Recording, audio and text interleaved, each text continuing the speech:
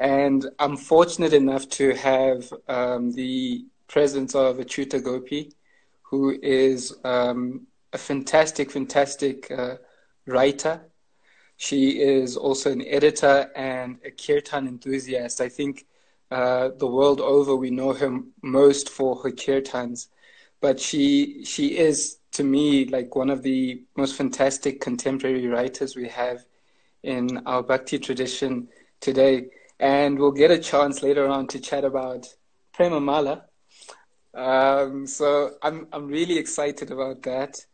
And yeah, just sort of a background for everyone tuning in, how this came about. Um, so I am a person who's always been journaling practically like since I was 13 years old and stuff. And I I focus on different meditations every single year. Like last year, the theme of my journal was gratitude. So I meditated a lot on gratitude. And this year, the theme of my journal is patience and learning to be patient and understanding the spiritual strength and faith that requires to be patient and wait for Krishna's plan.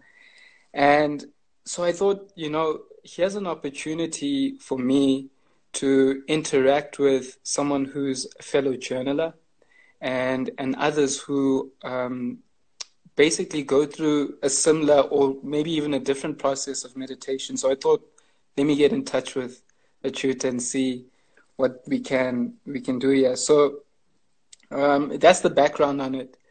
I think I'll start off here, Achyuta. I was reading your story, well, parts of your story in Prema Mala, in the notes about the author. And one of the things that really struck me was how you were given so much love by your parents and well-wishers at an early age, and how you are today in the position to give so much love to others. And hence the title of today's talk, learning how to receive and to give love. And at a very early age, you knew you wanted to write for Krishna or write works in the Bhakti tradition. Can you tell me a little bit about your story, about how you came to the point of wanting to write, Prema Mala and so many other things that you've written? When I was maybe 8 or 9, in school, we were reading like Anne Frank's diary and Slaughter's diary and all of these people, these young personalities going through real life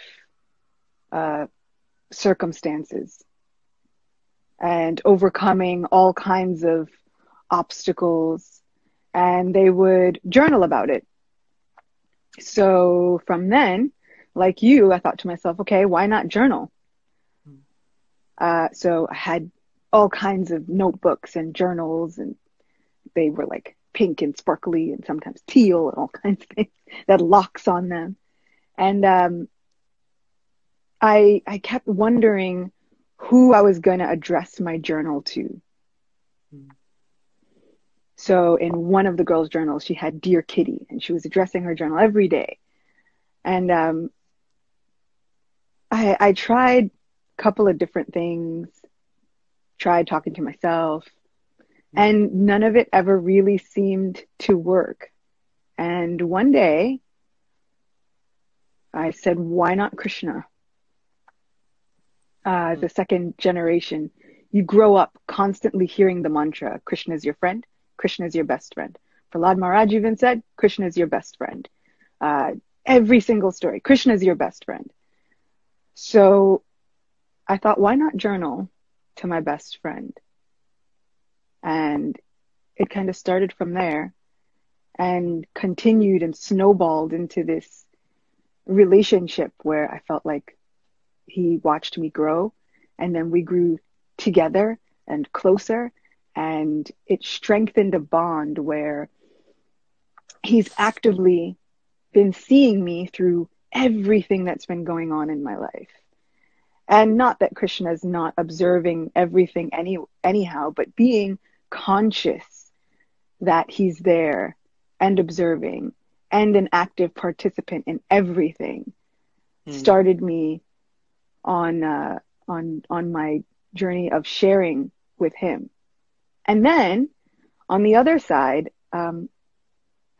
my parents were like a little bit strict. So if I wanted to go outside and play during the summer, I had to make sure I chanted rounds and I read Krishna book. And I kind of did that with all of us. So reading Krishna book, there were all of these incredible adventures. And there were all of these amazing pastimes. And Krishna did all of these heroic things. And as I grew up, I would talk to my friends and I would bring up some pastime or some detail. And they'd say, oh, wow, I never heard that.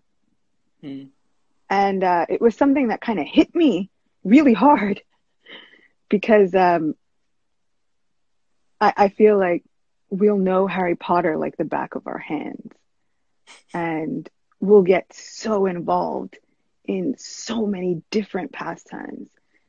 And we forget that there's nothing that Krishna hasn't done or seen or conquered or gone through. So not only are we like depriving ourselves of some of the best adventures, but we're also putting a distance between ourselves and our problems and what Krishna can handle. We start thinking, oh, I can't be real with Krishna about this because, I mean, what's he going to think? But if you take a look through Srimad Bhagavatam, there is absolutely nothing that Krishna hasn't seen or already been a part of. So for me, it was one of those things that inspired incredible hope in just knowing that I can go to him with anything and he will have already solved my problem. Yeah, I love what you just said at the end there, going to Krishna with anything. And if I could share a little bit of my own story about how I started chanting. I grew up in a Christian background, and my mom was a fantastic lady. I really loved her to bits. I just had so many questions about life. And I couldn't find any answers to any of the questions that I was asking, roaming around trying to figure out where I fit in and how I fit in. And eventually I approached my mother with this predicament that I was facing. And she got me this blank book at the age of 13. And she said, why don't you write to God about this? Why don't you put down your questions and put them before God? And at the age of 13, that's where my journey of journaling began.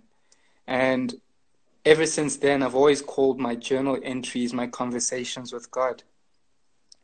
And it's interesting how both our stories sort of seem to coincide there, where we were given that inspiration. In other words, we received that love from our folks, from our parents, who inspired us to find a deeper connection with God, with Krishna, through penmanship, basically. And that sort of like brings me to this point over here about something that we both love and we've discussed briefly, and something I asked you about in the last time I caught you online, and that's Bhagavatam. For me, I've always, like I said, struggled to find a place to belong, struggled to identify myself with one or other group. I could never like really fit in. And I felt like the only person who really understood me was God, was Krishna. And then I stumbled across Bhagavatam. This is like 10 years after I started journaling.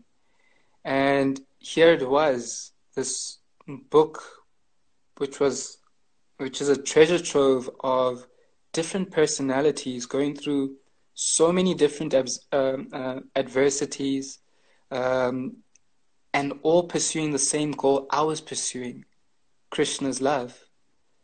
And that's when I fell in love with Bhagavatam. Now, the question I asked you the last time I caught you online is, what's your favorite pastime in Bhagavatam? And and why is that your favorite pastime? How has it affected you? I think for me, I ask a lot of people that question, and I think it's very telling of our own stories as um, as bhakti yogis traversing this world. Well, like you said, Bhagavatam is a treasure trove of amazing, amazing stories.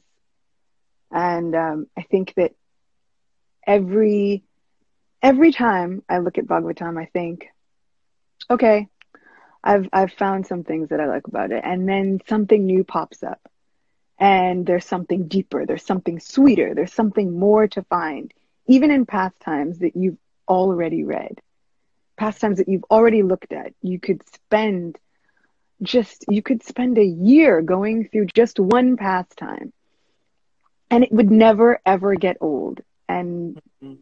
my Guru Maharaj was just saying the other day that Mahaprabhu would sit and listen to Bhagavatam with Gadadhar Pandit, and they'd go through the story of Prahlad Maharaj 100 times before they could move on to the next one. Which, for me, just imagine, you can go through it the first time, but okay, one verse is sweet. Then you go through it the next time, and you find another verse that's sweet. And you can find meanings upon meanings in just one verse. I'm a person who loves fun facts and details. And so that for me is one of the most intriguing parts about Bhagavatam, that there are so many details, the way the stories all weave together and the way all personalities seem to meet up and do different things. And the fact that throughout Bhagavatam and throughout even Chaitanya Charitamrita, you have so many personalities and so many different stories. And then you have the same personalities returning in Chaitanya Charitamrita, and still no two stories are the same. Yeah. Like you said, they're all moving towards the same goal, and yet no two stories towards transcendence are the same, which just solidified a feeling that no matter what my journey on the path of bhakti may look like, even if it looks different from everybody else's, that's okay. Because somehow we all make it. We all make our way back. We all find our tribe. We find our soulmates. We work with them, and then we all find a way to go back to the goal. Yeah. So in that, one of my favorite stories of all time is the story of Usha and Aniruddha. It's kind of nestled deep within Krishna book. You have to get all the way through a whole bunch of chapters, and Krishna goes through and has a whole life and all kinds of things. And then all of a sudden, Maharaj Parikshit asks, okay, I heard about this one time where Lord Shiva, the greatest of all Vaishnavas, is fighting with Lord Krishna on a battlefield. How in the world could that be possible? It seems completely unheard of. It doesn't happen very often. And why? Why would they be fighting?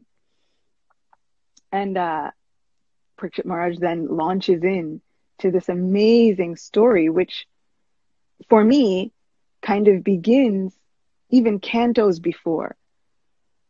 So the more I research this story, the more I realize that, wow, it kind of starts a long time ago. Banasura being the eldest son of Bali Maharaj, because the Asura race of beings have such long lifespans, Banasura is there when Vamana comes. And Vamana approaches Bali Maharaj and asks for seemingly 3 steps of land and takes everything away from the kingdom of the demons. And so usually, because of Prahlad Maharaj, for generations, the family of Bali has been worshipping. But now you have Banasura, and all of a sudden, he switches his worship to Lord Shiva. He rekindles this hatred for Lord Vishnu, who's taken everything away from his family and given them some charity kingdom in Sutala. And so he decides he's not going to make his home there. He's going to go to earth. He's going to make his home there. He's going to build a new kingdom. And they say that Banasura was a wonderful king. He was truthful and charitable and honorable, and all of his citizens loved him. He also just happened to dislike Krishna and Vishnu very much. So for a long time, he's kind of biding his time and waiting. He winds up fighting with Kamsa. And Kamsa, he was really an interesting demon because he didn't have a lot of boons. What he had was, he was gifted with incredible strength. Yeah. And then he went and started subjugating these other demons. And Banasura was also gifted with incredible strength by Lord Shiva. And he's gifted 1,000 arms. So Kamsa and Banasura actually meet up at one point and they're fighting. And it's Narada Muni who shows up and says, whoa, you guys are fighting, but you have a common enemy. At this point, why don't you stop fighting each other, because you're similarly gifted and you're just going to wind up doing away with each other. You'll cancel each other out. Why don't you join forces and just make friendship with your common goal of eradicating Lord Vishnu? So they shake hands and decide to be friends.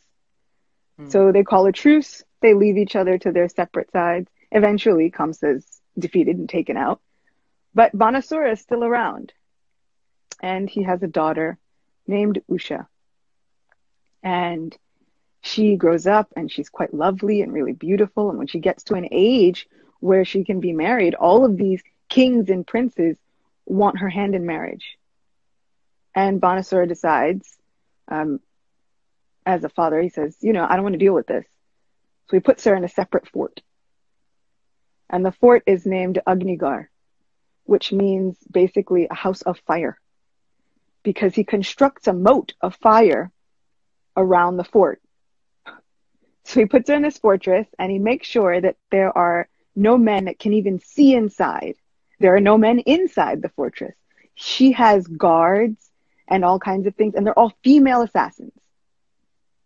So he's employed all of these people to watch his daughter and make sure nothing happens to her.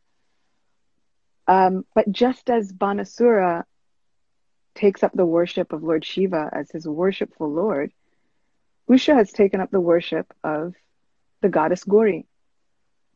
So she has her own palace deity worship and her temple. And one day she sees the goddess there in a vision with Lord Shiva. And she thinks, wow, I really want a relationship like that. I wonder how I could get a relationship like that. And so the goddess says, don't be so impatient. One day you'll find your match. And so she's still thinking, but when? How will I know? As a lot of young girls do. Once that idea of your soulmate and your true love enters into your mind, you're going to latch onto it. You need to know all of the details. So she says, don't worry. One day, and she actually tells her the exact time. She's like, it'll be a summer month. It'll be a Dwadasi after the day of Akadashi. And one day you'll have a dream. And you'll see the hero of your heart. So she kind of waits, and year after year, she finds the season and all that. And one day, she's sleeping and she has a dream about this boy.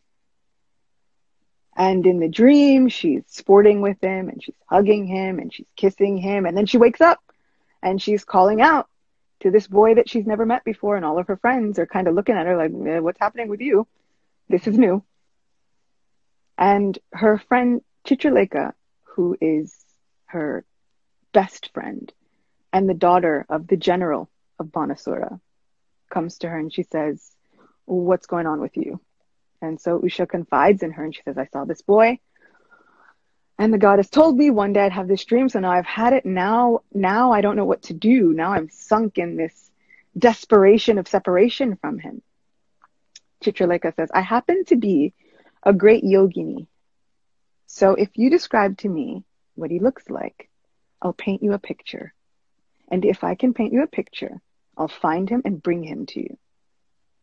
So already this story, we've got teenage love and all this romance. And now we're going to have some kidnapping, because what's a good story without kidnapping? So Chitralekha begins to draw all of these pictures of all of the beings in the entire creation from all the different planetary systems. And she draws demons and demigods and Gandharvas and Siddhas and yogis and Brahmins. And finally, she's drawing humans. And she's drawing from so many different dynasties. And she starts to draw the Yadus. And she draws Vasudev. And she draws Balaram. And she draws Krishna. And when Usha sees Krishna, she gets a little bit shy. And then she draws Pradyumna, the father of Aniruddha. And Usha gets even more shy. But then finally, when she draws Aniruddha, then Usha can't contain herself anymore. And she goes, that's him. That's the one.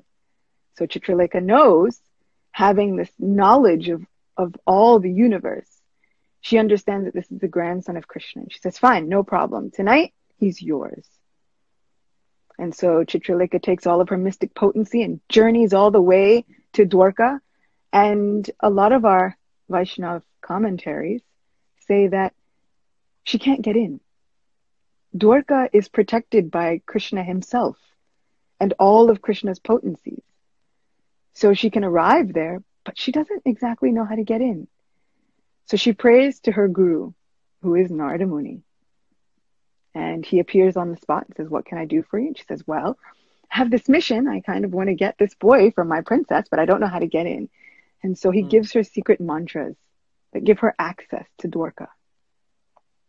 And she chants those mantras and she's able to magically transport herself within the city. And then she transports Aniruddha from his own bedroom inside his palace, because he's asleep, all the way back to the city where Usha is waiting for her prince. And they say that Usha then begins to worship and care for Aniruddha just as if he were the Supreme Personality of Godhead. And all of her care and affection and attention, it binds him to her so much that he doesn't even realize how long he's been away from home. And he begins spending time with Usha. And they are so wrapped up in each other that they don't even realize the bounds of their joy. And then one day, everyone kind of begins to realize that Usha is looking a little pregnant. So at a certain point, they can't hide it any longer. And they think, okay, we have a huge problem. So they tentatively go to Banashura and tell him that his daughter, who is young and unmarried, is now about to be a mother. And he is reasonably furious. And so he takes a battle contingent and decides, this is impossible. He journeys all the way to Agnigar Fort, which is not that far from the main palace, but he gets there, storms the fortress, and arrives, and he sees that Aniruddha is completely unfazed. He's there. He has his head on the lap of his daughter, which for a father is completely just... it's completely baffling. Yeah. And he looks at his guards and he realizes, even in the moment, that Usha couldn't have picked a better person. He's really handsome. He looks capable. He looks heroic. But just on principle, he hates him. And so he says, kill him. And Aniruddha finally stands up and he looks around And he can't find any other weapon, so he picks up an iron rod. And then he begins to do battle with all of these guards. And nobody can defeat Aniruddha. And he's fighting, and they say that he looks just like Yamaraj with his rod of punishment. So they see him standing before them, almost looking like the Lord of Death. Yeah. And he fights with all of them, and then he drags the battle out away from the palace. But finally, Banasura has a snake weapon. And he releases this snake weapon where this huge snake turns into a rope. And it binds up Aniruddha. Yeah. And so finally Aniruddha's captured, and they lock him in a dungeon, and Usha's distraught and grief-stricken, and she doesn't know what to do. And the Yadus are back home because it was the rainy season, so 4 months, and they think, okay, maybe he went traveling. And since it's the rainy season, no one travels during the monsoons because everything is flooded. So we'll just wait and we'll see if he comes back. And after the rainy season, he hasn't returned. And now everybody is thinking, well, where is Aniruddha? What could have happened to him? And in walks Narada Muni. And he says, well, interesting that you should ask. Aniruddha has been captured by Banasura, the demon king, and now he's stuck in a dungeon, and someone should go save him. And in some cases, Krishna asks, well, how could Aniruddha have been captured? And Narada Muni says, well, there was a girl, and she had a dream, and her best friend came, and she captured the boy and brought him back. And Krishna says, well, how would anyone have been able to get into my kingdom? And Narada Muni says, well, I don't know. These are questions that you're going to have to ask them. Have to go by. And he makes his swift exit. And Krishna gathers up many, many millions of soldiers. And the Yadus march on this city of Shanitapura. And they arrive there at the main city of Banasura. And they begin to lay waste to everything. Gardens and parks and all kinds of things. They knock down the walls. And Banasura sees it and he's furious. So he calls on the one person who always said that they would protect his city, Lord Shiva.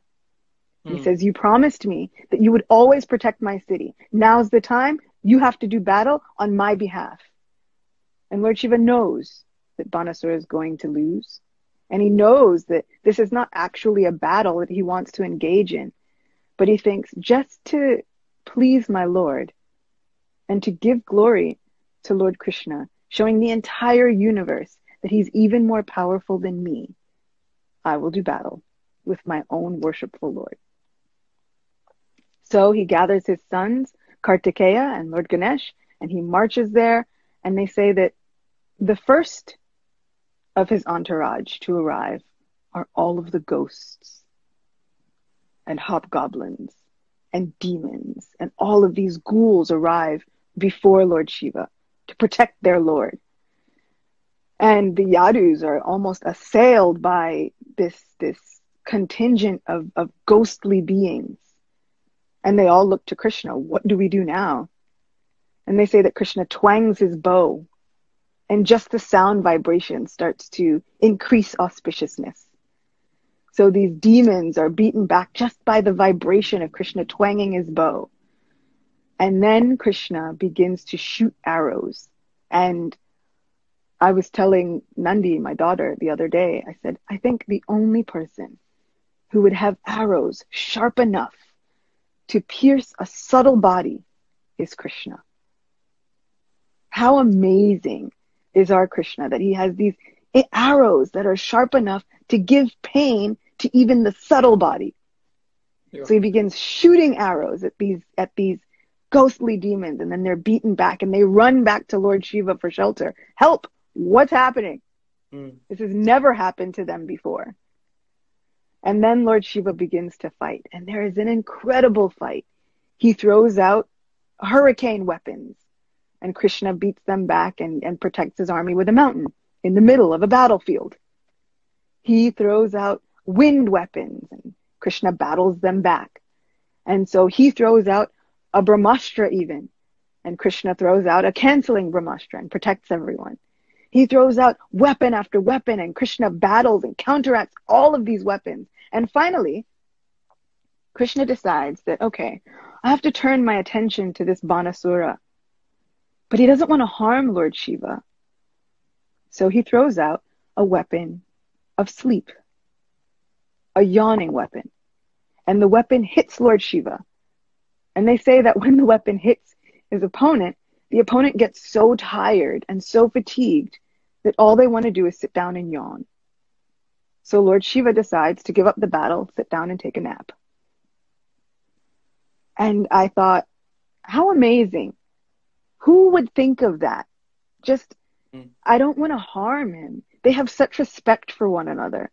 He's Mahadev. Why would he want to harm him? So, okay, he can take a nap.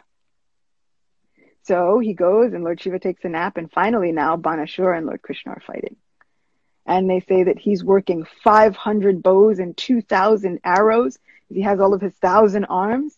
And Krishna's battling with him, and he's breaking his chariot back and forth, all of these things, and no one can conquer Krishna. So Krishna's broken his chariot to pieces, and it looks like Banasura is about to lose, and Lord Shiva is still asleep. But the goddess Kotara, who is a form of the divine goddess who's the wife of Lord Shiva, Parvati, she sees Banasura as a son. So she takes this form as Kotara, and she says, well, I have to protect him. And my lord is asleep. So she runs onto the battlefield completely naked. Hair scattered. And Lord Krishna turns his face away. And in that moment, Banasura retreats. He leaves the battlefield. He goes back home to regroup and figure out what to do next. And in that time, then Krishna regroups and looks around. Well, what do we do now? Lord Shiva awakens. And he says, okay, I have to throw out my ultimate weapon. And he throws out a Shiva Dwara weapon. And they call it a fever weapon. And they say when the universe is about to be destroyed, there is a fire that burns up everything. And the personification of this fire is this Shiva Dwara.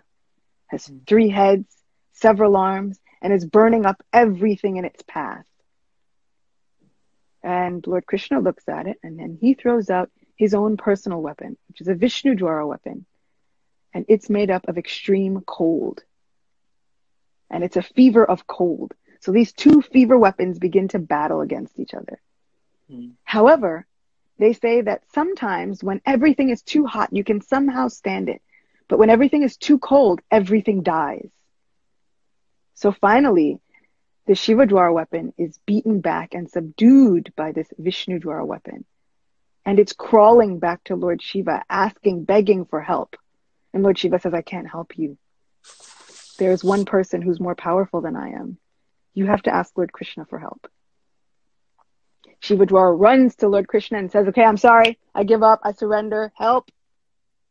And Lord Krishna gives blessings and finally revokes his own weapon.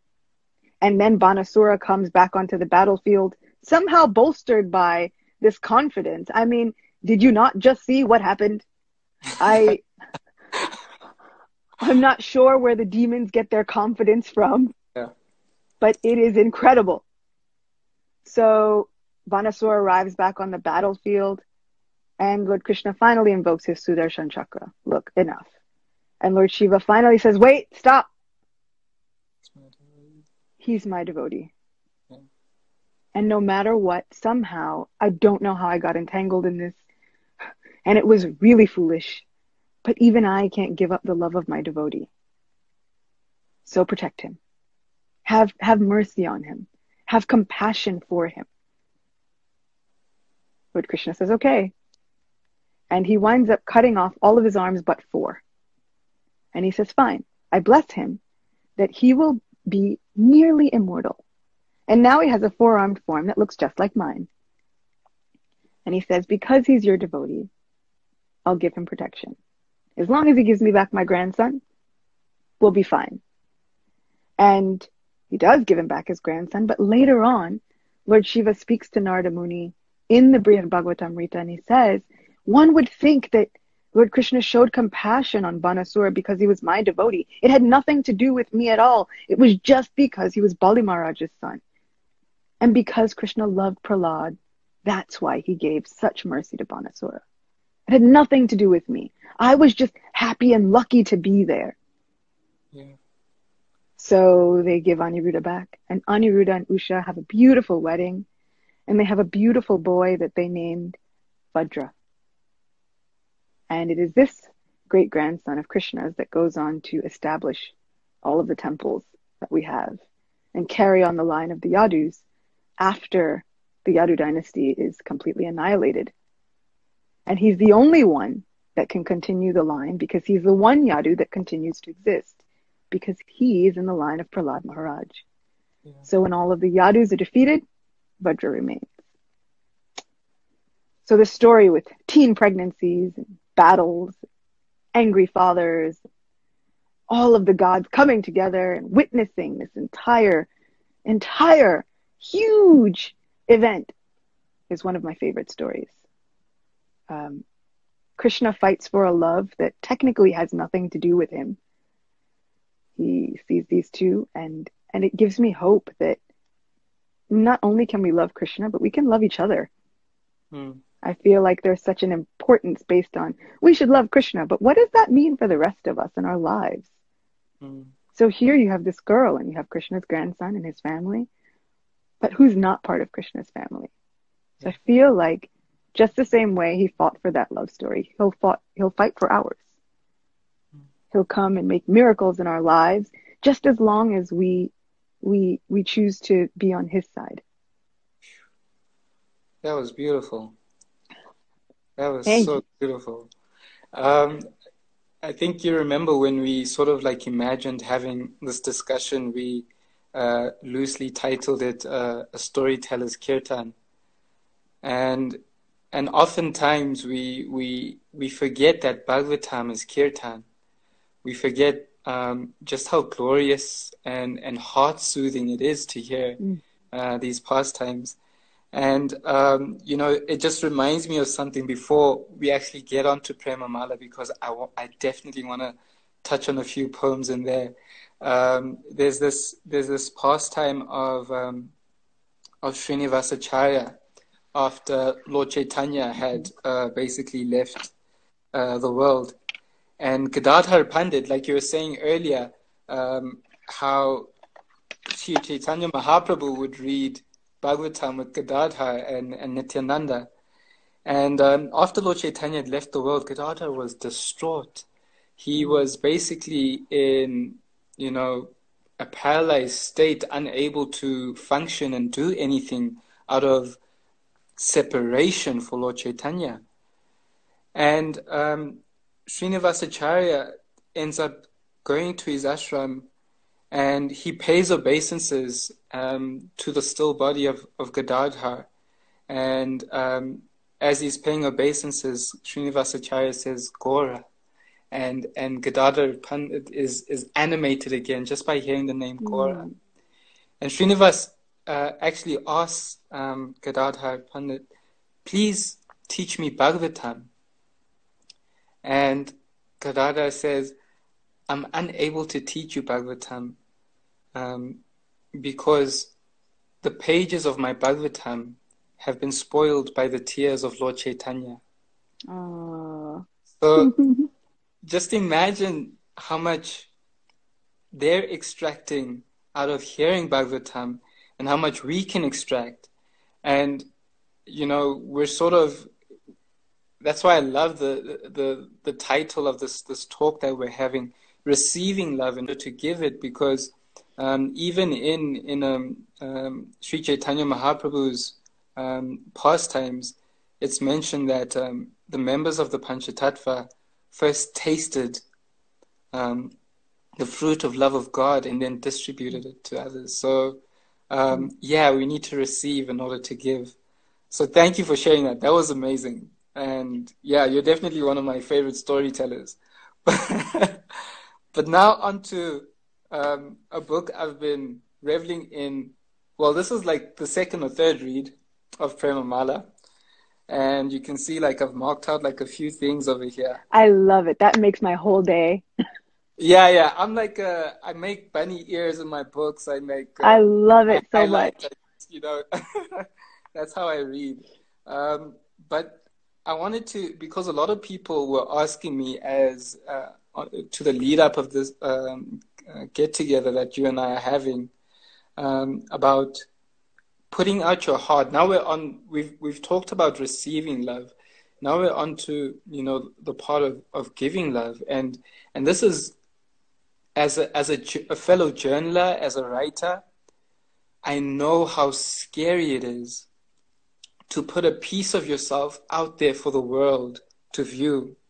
And basically, this is what this is. This is a piece of you, Prema Mala, very intimate and very personal meditations that you had. And I sort of want to like delve into one or two poems that you've written, and maybe if you could share like briefly the meditation that inspired it. I don't think we'll have time to go through the other poems that I have. We'll go through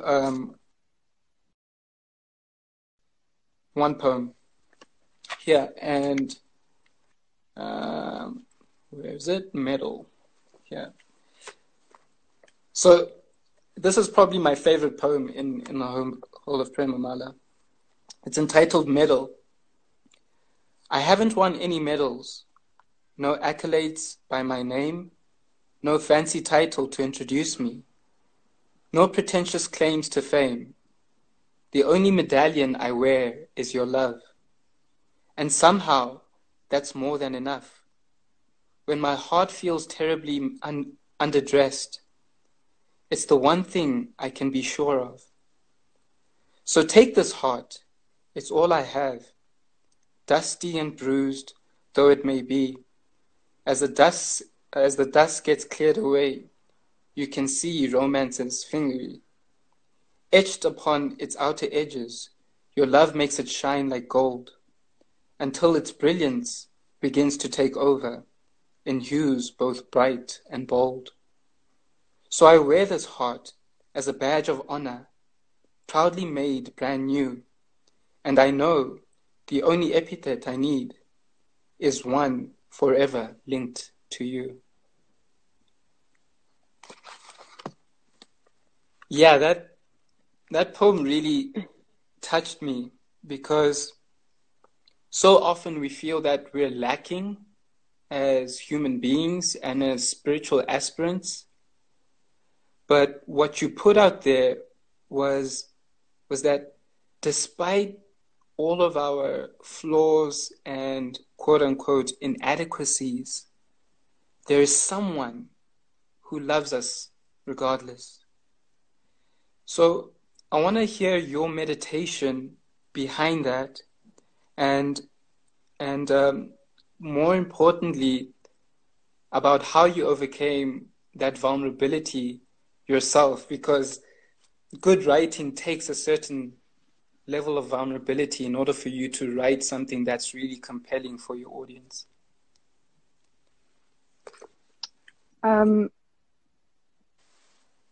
To begin with, I remember sitting down and writing that particular one. And it was one of those days where, like you said, it felt so inadequate. And there are some days when you can feel like, well, there are a lot of people out there who are getting a whole bunch of praise and accolades and for stuff that I've been doing for a long time. And as unhumble as that sounds, I am not one to have ever pretended that those feelings don't bubble up. Yeah. And so I think sometimes I wind up writing to combat those feelings. The feelings of, why not me? You know what? I feel like I've been doing a good job. And I really feel like people should recognize the good job that I'm doing. And then there are times when I think, wait a second, I'm losing sight of the goal here. And in those moments, that's when I know I need to sit down and write something. Mm. As for vulnerability, I kind of approach it the way I've approached kirtan. I am actually a really shy person. For the beginning years of my life, I never stopped talking when with my family, and I wouldn't talk outside of my family. And then all of a sudden, there was kirtan. And my kirtan guru, who was a really nice Bengali man, said one day, he was like, why are you singing like this? Open your mouth. And basically he said, the wider you open your mouth, the more the holy name can come out. And after that, it's been a constant practice of whenever I feel scared, whenever I feel terrified, which is pretty much basically almost before every kirtan, I always feel a little bit unsure and a little bit nervous and a little bit like, what am I doing here? But being with my brother, anybody who's been in kirtan with Ananta knows at some point he is going to terrify you into chanting the holy name. And lovingly so, but he's going to do it. And he's not going to let up. He's going to be persistent and he's going to be enthusiastic. And at some point he's going to look at you, even if you're in the back of the room, and say, okay, your turn, you chant. And it's overcoming that feeling of being terrified, which somehow helped me to connect. It was feeling that fear and doing it anyway.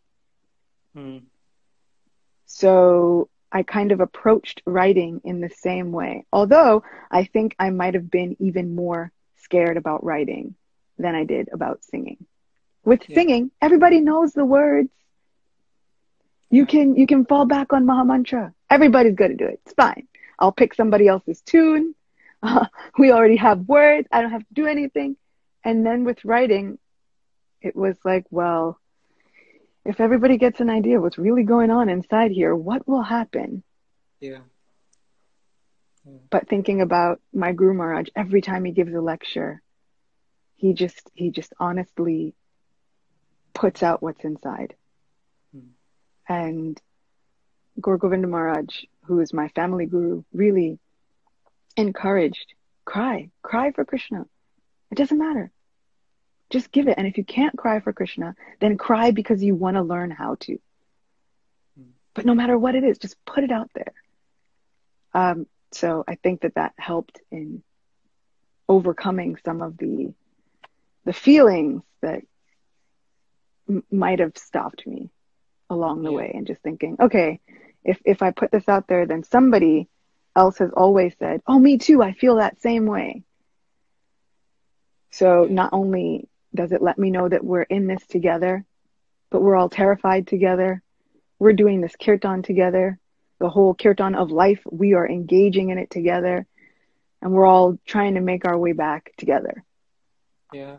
And, there's something I can resonate very deeply with, because I think all throughout my life, even throughout my schooling time, every time I wrote, I always got comments that you should write more, you should write more, you should write more. And I never felt comfortable, sort of broadcasting my inner thoughts, my emotions, and so on. And then I recall a time it was probably 6-7 years ago in Mayapur with my own spiritual teacher and guru, Jayadvaita Maharaj. I'd written an article, which I do practically almost every month, every second month. And which they are amazing, by the way. Thank you for those. Thank you. Well, I didn't know you read them, but yeah. Thank you so much. anyway, like I wrote an article, and then because I get a lot of help from him. And he was like, this is good, this is good. It's, it's philosophically sound, etc. And I always carry my journal with me everywhere I go.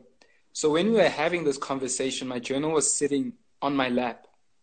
And he's like, this is good, but I want you to write about what's in there. Mm. And, you've also said it yourself, how Jaireta Maharaj is such an advocate for writing down your realizations. And I'm so grateful to you right now for this session that we're having, because I guess it's part of like the evolution of my own journaling process, becoming more and more comfortable with understanding my own emotional state, reconciling that with my spiritual aspirations, and putting it and sharing it with others, so that you can continue to learn and share from each other. And that's, for me, what Prema Mala really is. It's a devotee sharing their own visceral experience of Krishna consciousness. And because the words are so true and sincere, they have such a profound impact on the people who read them. So as a fellow journaler, and someone who's also trying to get to grips with just the practice of Bhakti Yoga, I just wanted to thank you for that. Prema Mala is filled with so many things. There's the you wrote about, I think, trust, and with Agasura, and that deals a lot with faith and so on. How the cowherd boys had like this limitless faith in Krishna. There's other poems and writings in there about japa, which are such fantastic meditations. Gratitude as well. So I wish we had more time, but unfortunately we don't. And I just hope one day we get to sit down in person and really get to like have like a real good discussion. Heart to heart. Yeah, heart to heart. Like, because I still want to tell you about Vitrasura and how that pastime affected me. And yeah. Anyway, but I just want to thank you. I want to thank everyone for joining in today. It's been such a pleasure having you on, Achyuta. I'm really grateful. And if you guys would like me to carry on with these Mukunda's meditations with friends, let me know. Yes, please. What I am doing, though, next week, I have a surprise for next week. Next week, I have another good friend on. Next week, Sunday at 7 p.m. South African time. I have my good friend from the UK, Bhuta Bhavana Prabhu. Yay. And we'll be speaking on resilience, basically how to build immunity against anxiety and stress. So look out for that. I'm really excited about that because he's such a great soul in terms of putting Krishna consciousness into everyday practical life. And he articulates that in such a fantastic way. So I'm really looking forward to that engagement. And thank you again. Keep on journaling, guys. Keep the meditations going. Keep diving deeper and deeper into Bhagavatam. Keep chanting the holy name. And now we all have to tell you that we need your story times. Oh, Lord. I'll try. It's a personal request. Okay, we'll work on that. I appreciate the encouragement, though. Yeah. I'm holding you to it. Oh, now you said it in public, so geez, man. That's right.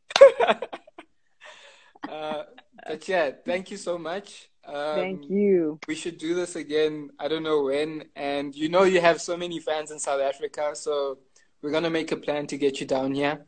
Shout out Shaitala and Vaishnavi who wanted me to say that. I know they wanted me to say yeah. Anyway, take care. Thank you everyone for joining in. This will be posted in stories and my IG live. So look out for that. And we'll catch you next week, 7 p.m. SA time. That'll be 6 p.m. UK time with Bhuta Bhavna Prabhu. Mukunda's Meditation with Friends. We're going to be talking about resilience, building immunity against stress and anxiety. So check you. Haribol. Thank you. Haribol. Haribol.